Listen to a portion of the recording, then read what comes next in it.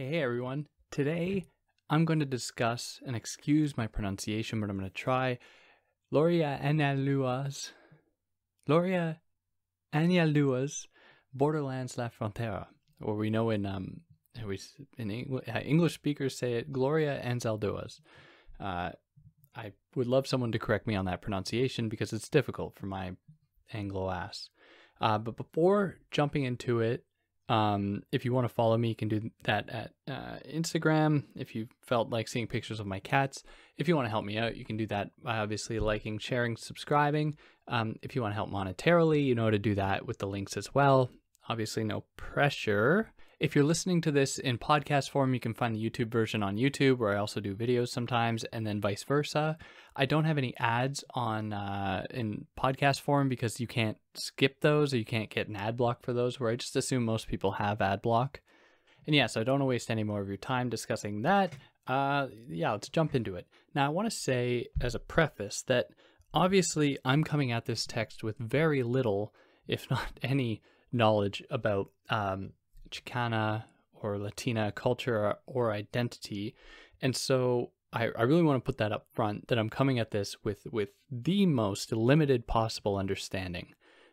With that being said, I spent a great deal of time trying to grasp with, not only the Spanish that's embedded within the text here, but the references to, indigenous myth, to Mexican beliefs that I otherwise wouldn't know. So while I'm going to try and present the most holistic, full presentation of this as I can, you cannot fully grasp what's going on here without reading it yourself.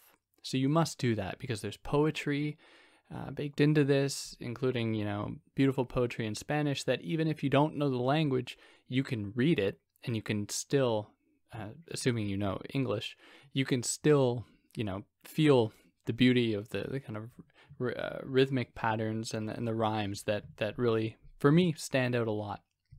So obviously this starts with it, like any other book, with chapter 1, the homeland, Aztlan, which refers to the Southwest United States. So the Aztecas del Norte are the largest single tribe of indigenous people in the Americas southwest, in the American Southwest. That is the Aztlan. Sorry for my stumbling here, but I'm good. I'm on track now. So these people once occupied a land that is now recognized as two lands. That is, you have the Mexico and the United States. But the people who are the descendants of said indigenous people, exist on both. They exist both in northern Mexico, down into southern Mexico, into the southern United States. So they occupy both of these territories, and they occupy the borderlands between the two territories. And the U.S. and Mexico for Anialduas stands in for a meeting place of the first and third world that is with a very clear dividing line, especially in how it has been propagated by Trump, to have a very stark divide between the imagined third world and the imagined first world. But this effort is almost for naught. In fact, it produced something of the opposite that it was meant to. So we had this border constructed, or this idea of a border. And as we probably know, a border is meant to divide. It is meant to dichotomize. It is meant to create a distinction, a very clear one at that. But it actually had the opposite effect. And it actually constituted a third space. That is a space that is indeterminate, a space that does not abide by the binary distinction that a border presupposes. The border culture for Anialduas, I really hope I'm pronouncing that right. The border culture for Anialua is in a constant state of transition. It is the meeting place of a plethora of different cultures. It is essentially for her occupied by the perverse, the queer, the troublesome, the mongrel, the mulatto, the half-breed, the half-dead, who are all viewed as per, the normative operational viewing institutions. They're regarded as abnormal. But this abnormality is kind of fragile. That is, in a lot of cases, this abnormality can be corrected if people simply identified with either the Mexican recognized national identity or the American one. Most often the American one, because that affords certain privileges.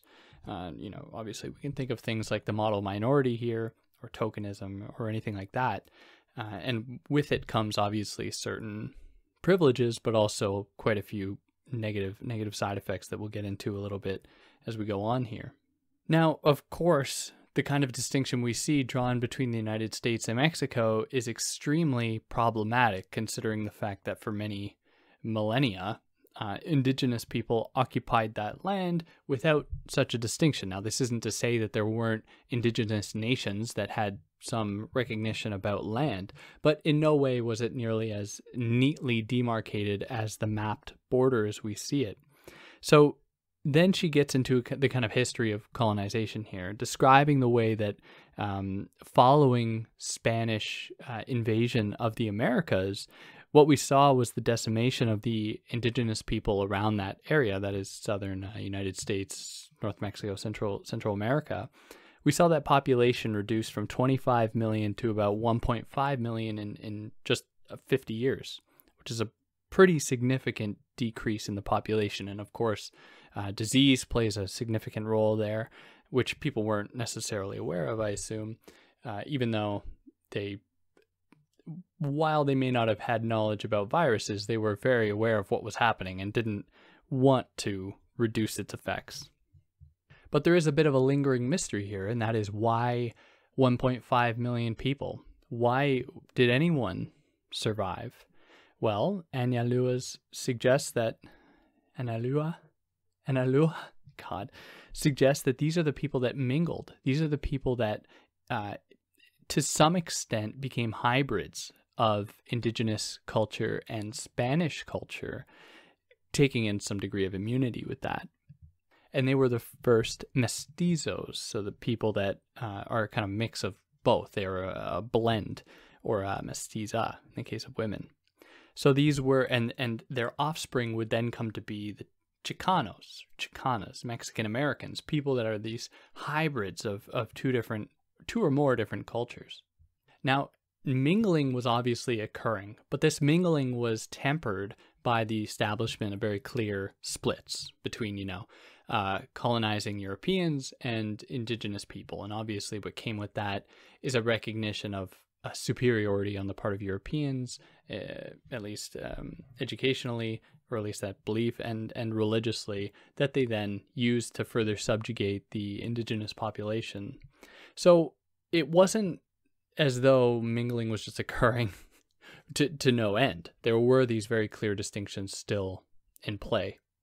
And these distinctions came to be galvanized in the form of the United States, which was diametrically opposed to Spain, which was, the new distinction between not only European people and indigenous people, but the British colonizers and the Spanish ones. So what was seen then was a kind of mingling in what was then Mexico. And then there was a kind of homogenization with slaves, of course, in the colonies in the United States. And of course, the Americans weren't satisfied with this, and they took over. For anyone who knows basic American history, they then took over Texas, Colorado, California, Arizona, all from New Mexico, all from, I guess, the Spanish descendants, the descendants of Spanish colonization, which meant that the border between the United States and Mexico got pushed down some 100, 150, maybe a little more, bit more miles. Now, what happened was people had kind of a choice. Either people could go down with the border and then be still in Mexico, but they were in essentially an alien territory that was unfamiliar with them, even though it was still the same country. Like, if you need a way to imagine that, imagine someone from rural Texas suddenly having to live in Manhattan. Like, it would be a very unfamiliar scene to them, and one that they perhaps wouldn't be able to thrive in just because it is so different to them.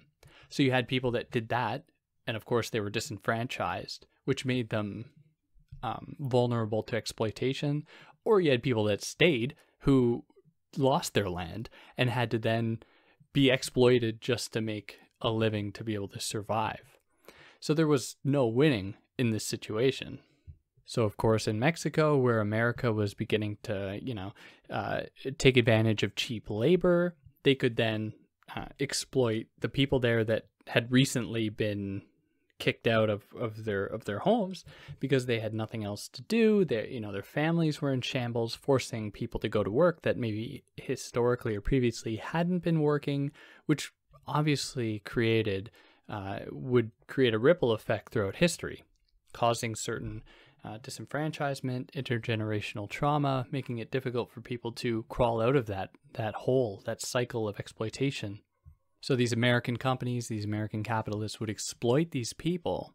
And to that, they would say, well, we can get paid more if we just did this 100 miles up or just in the southern United States. So why not go there? And of course, that was met with terrible hardships. Not only was it difficult to get into the United States with various people exploiting them to get in, like coyotes, making it exceptionally difficult to do it safely. But then once they arrived there, it was a matter of trying to survive in a country that hated them. So that chapter kind of sets the stage for the situation that Añaluas finds herself in, and that she wants to begin to think through in terms of her own Chicana identity, her own Mexican-American identity, one that she doesn't want to situate within either. Specifically, she locates herself firmly within this kind of interstitial, liminal space between the United States and Mexico. And that puts us here into chapter 2. And excuse my pronunciation. Movimientos de rebeldia y las culturas que traicionan, which roughly translates into movements of resistance and the cultures of betrayal. Traicionan is betrayal, and from that resembles the French, which is trahir, which is familiar. Anyways, so Añaluas recognizes that she lives on the border of freedom and control in her own life. So she has essentially removed her own sovereignty in an effort to kind of kill the fascist within her. Not that it was ever there, but to kill the commanding side of herself. Yet she still finds herself at the behest of these various controlling institutions, these various controlling cultures. Essentially, her native culture in Mexico, she finds to be a controlling culture, a culture that she says was crafted by men and transmitted by women, or continued by women. And how she recalls that many women, all the women that told her in her life that it was okay for men to beat their wives. So these women essentially communicating this message to her. So she doesn't want to look back and lionize her time in her own country with her own family, because she sees that as being extremely problematic in its own right. Nor does she want to completely embrace this kind of American ideal, because that is extremely problematic as well. And so she feels very comfortable in this in-between space. So she then further meditates on the kinds of control that was extended on women's bodies in her own community and more universally, and how the treatment of women is due to the fact that there was a primal fear that men have of women for their capacity to give life. Men were extremely envious of that, and of women's capacity to endure, to deal with hardship in the way that men couldn't. Men would fall into the bottle or turn to anger because they could not deal with hardship in the way that women could. And so men imposed control upon women's bodies, mostly young women, who would be at the behest of their father, their brother, their uncle. And Añalua recounts how she was told as a young girl not to be alone with her own male family members because she didn't know, they didn't know what these male family members would do. And it was just taken to be the woman's responsibility to avoid violent men, than for men not to be incestuous pedophiles. So all of this obviously did not sit well with her, especially her identifying as a queer woman.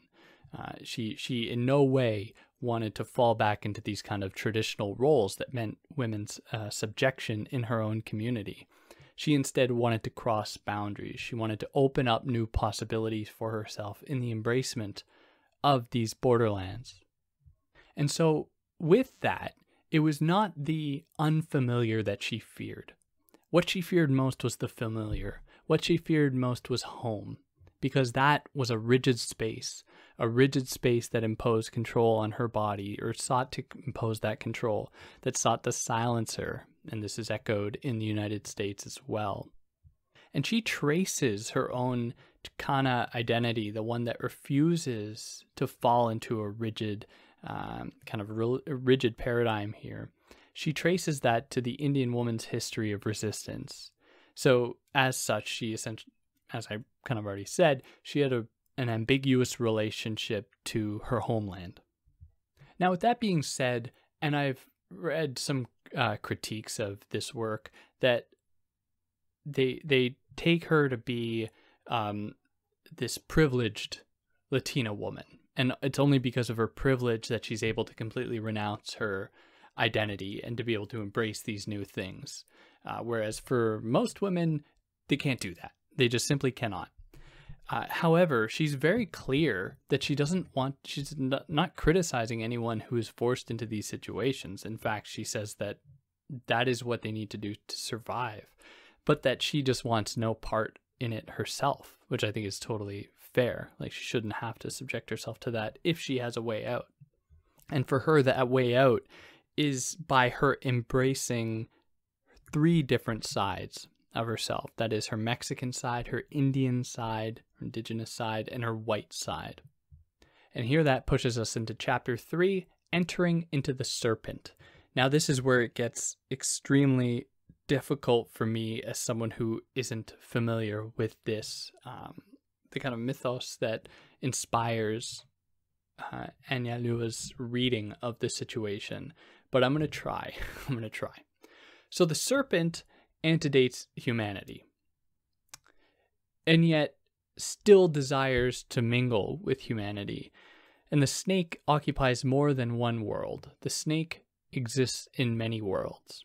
And the snake has the forked tongue, right? It's double pronged. It's like it embraces 2 different things. It has a dual identity, and it gets this from we get this from the Vedic tradition, where the snake wanted to eat the soma so bad that it was pushing its tongue up on the ground, and that's what produced the kind of forked tongue effect. So we have the snake figure that exists between worlds, that exists before worlds, and that slithers into worlds. And she has a very interesting relationship to the snake, and she recounts a time where she was bitten by a snake, and since that time, she both fears it and seeks out the snake. She's fascinated by the snake, and it puts her obviously in this new liminal space, of fearing and seeking out this snake, wanting to be in between. But snakes were not always a sight of fear. In fact, for her ancestors, they were commanded by the goddess Maria Cuauhtlalopue, who was essentially the one who had dominion over the snakes. And so there was a figure to keep the snake in check, and to keep that snake, the snake, a part of the world in such a way as to not cause too much havoc. And this was a time, during the time of this dominion over the snakes, when there was equality between the sexes, when there wasn't the formation of the Aztec militaristic and patriarchal regime that would essentially spell the demise of countless people. And before then, there was we can glean some sense of equality between people, where there was a kind of embraced fluidity. There wasn't just a kind of rigid domination of one group, one patriarchal formation over others.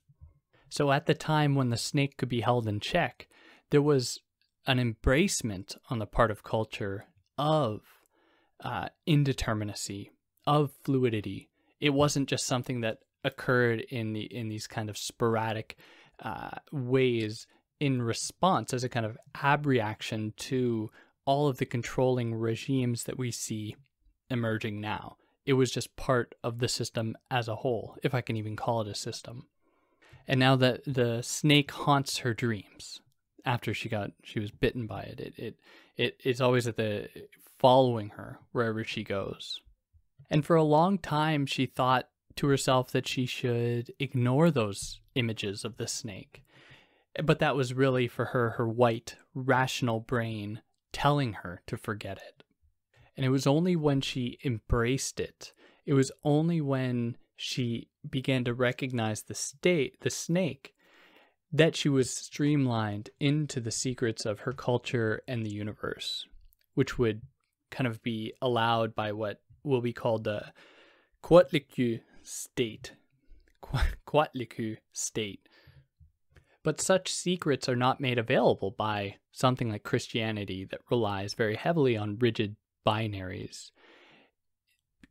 Christianity teaches us nothing of what she calls la facultad, which she defines as the capacity, the capacity to see in surface phenomena the meaning of deeper realities, which is the facultad, to see in surface phenomena the deeper roots behind it all.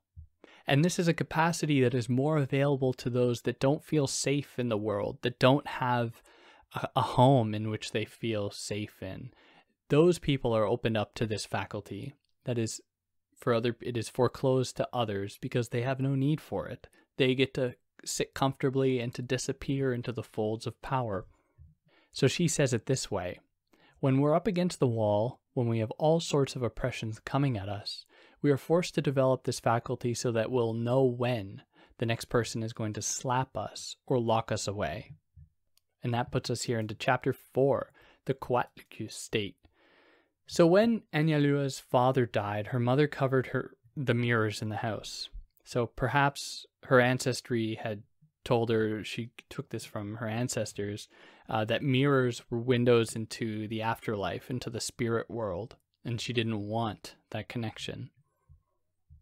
Because Mexican Indians made mirrors of volcanic glass known as obsidian, which would allow them to glimpse not only into the netherworld, but to glimpse into the very will of the gods, to almost know what the gods wanted before the gods did. But Analua's has a very interesting relationship to mirrors. She suggests that they are the site for the constitution of subjects and objects, where if you look at yourself in the mirror, you are a viewing subject. You are an autonomous being that chooses to see. But in the act of seeing yourself in the reflection, you are freezing yourself and you're opening yourself up to self-criticism. How many of us have to look in the mirror before we leave the house? We have to make sure that we are right, we are proper. And so what she says is that is a freezing of identity in that moment. You freeze yourself in the act of seeing yourself, which she extrapolates to understand the gaze of oppression more broadly. Like those oppressors look upon the oppressed and freeze them in their oppression. So the Quetzalcoatl state is that state in which it is possible to wrest oneself away from that freezing gaze. It is essentially, in her words, the mountain, the Earth Mother, who conceived all celestial beings out of her cavernous womb. She is the symbol of the fusion of opposites. The Quetzalcoatl state is that which completely disturbs the subject-object binary and explodes those categories, opening it up into a kind of soup of different possibilities.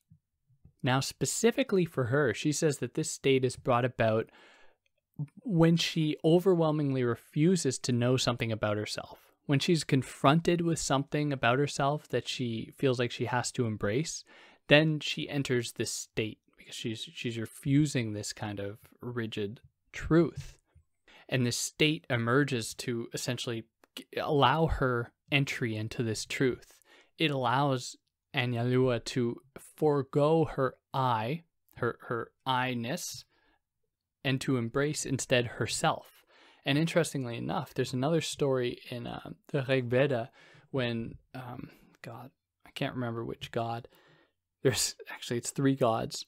No, I think it's 2 humans and a god, but these 2 humans go up to a god and say, what is they ask some extremely metaphysically difficult questions, and this god eventually concludes by saying that you are comprised of 2 selves. There is the self and there is the I.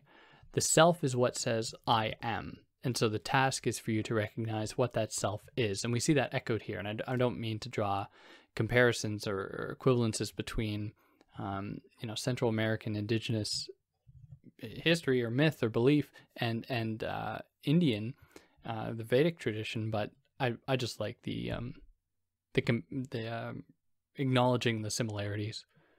But anyways, I digress. So this self that you embrace, the self that exists beneath the I, is not stable. It is a self that is a non-being. It is the self that exists on the borderlands, la frontera. It is the mestiza self that is not open to rigid distinctions.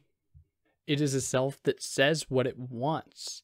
It is not concerned with the title of the next chapter, How to Tame a Wild Tongue.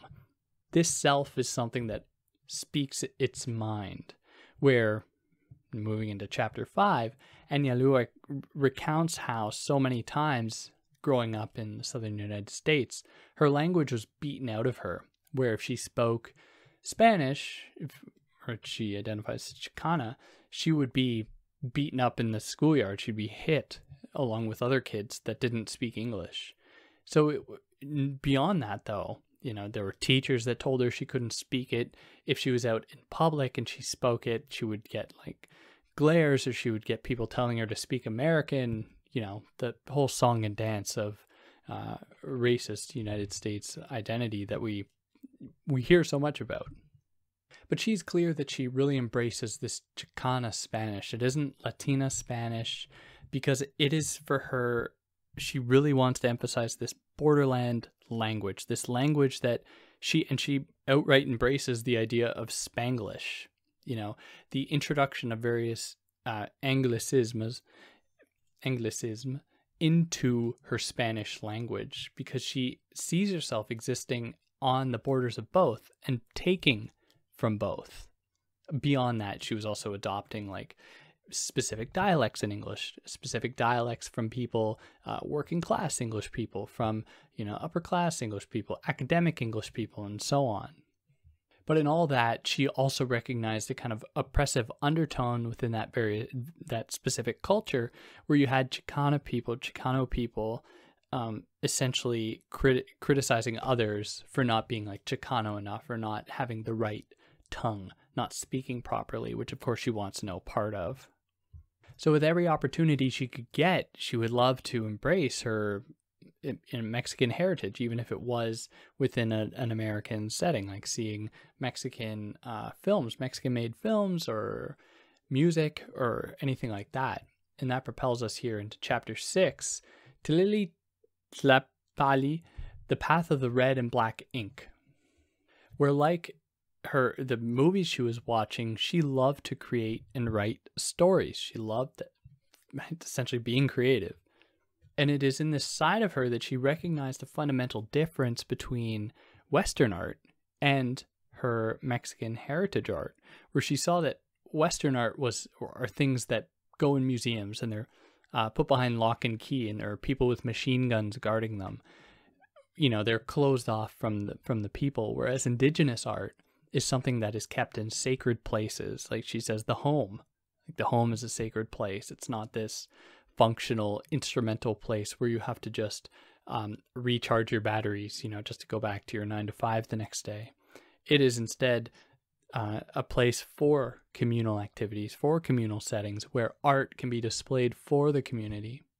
So she prescribes to the West a kind of loosening of its restrictive or its emphasis on control, where, you know, not even with its own culture, where it takes the art pieces that it likes and puts them in museums and locks them away, but the fact that historically, you know, white European settlers have gone all over the world, taken the kinds of art that they like, throw them in their own museums, you know, completely uprooting them from their contexts. And in this kind of interaction where you have this engagement with other cultures by these white settler colonists, you don't see the kind of mestiza or mestizo identity forming that Enyalua embraces, because it is one of domination. It is one that does not engage with another culture in order to be changed. It is one that wants to dominate another culture, steal from another culture for its own self. And what she is doing is completely different. She wants to be challenged. She wants to come to grips with something that is different from her so that she can be propelled into newness. And it is only in this state of renouncing one's rigid self-identity, be it, you know, ethnocentrism or Eurocentrism or whatever, that for her art is possible. Art can only happen when you're existing prepared to accommodate newness, because art is always new. If it's not new, it's not art. And art for her is that capacity, or it allows the soul to concretize and it allows the body to etherealize. In other words, it allows the soul to take shape while the body disappears. It falls into a vapor. And that puts us into the last chapter here, La Conciencia de la Mestiza, towards a new consciousness. So it's the new mestiza consciousness. And she says that this new mestiza consciousness emerges essentially from this intermingling of disparate people. And it is, for that reason, diametrically opposed to the kind of European Aryan idea of, you know, just essentially monogamous, incestuous intermingling.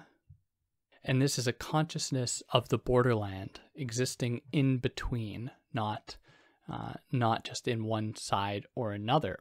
And of course, as we've already said, this mestiza consciousness breaks the subject-object duality. It has no homeland. You can't find the mestiza anywhere like the snake. It occupies every world as per its own want. It exists everywhere.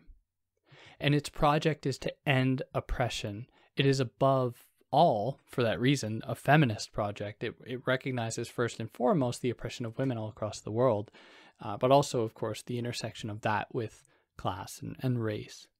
And so for that reason, she doesn't want to foreclose engagement with anyone. She wants to create a kind of frontline solidarity with other people, with other marginalized people on the world. That means working with white women, especially, because otherwise it wouldn't be an inclusive project. And we can obviously, more radical feminists would have some problems with this, undoubtedly, especially those like black feminists, because, you know, white women are helpless a lot of the time. They can't just be worked with and then all the problems will be fixed. But anyways, that more or less covers it. And I just want to read the last line that is an excerpt from some kind of poem where it writes that, or it says, the land was Mexican once. It was Indian always and is, and will begin again. It will be again. And yeah, so, there are poems riddled throughout this text, and the last half of the book that I'm not even going to touch because I don't want to completely destroy the poetry with my poor reading skills. It's all very beautiful, and I really want to emphasize that the way to get through this text is to read it yourself, not what I'm doing here. I can't give you anything near what you can get from this. But I hope I was able to give you something, at least if you don't have the time to read this, that you were able to get something out of it. If I did anything wrong, I would love to hear about it. If I mispronounced anything, anything I mispronounced, I would love to hear about it, especially Enyalua, who it's probably Anzaldúa or Anzaldúa. I could just be totally wrong. But yeah, I'd love to hear about it. Catch you next time.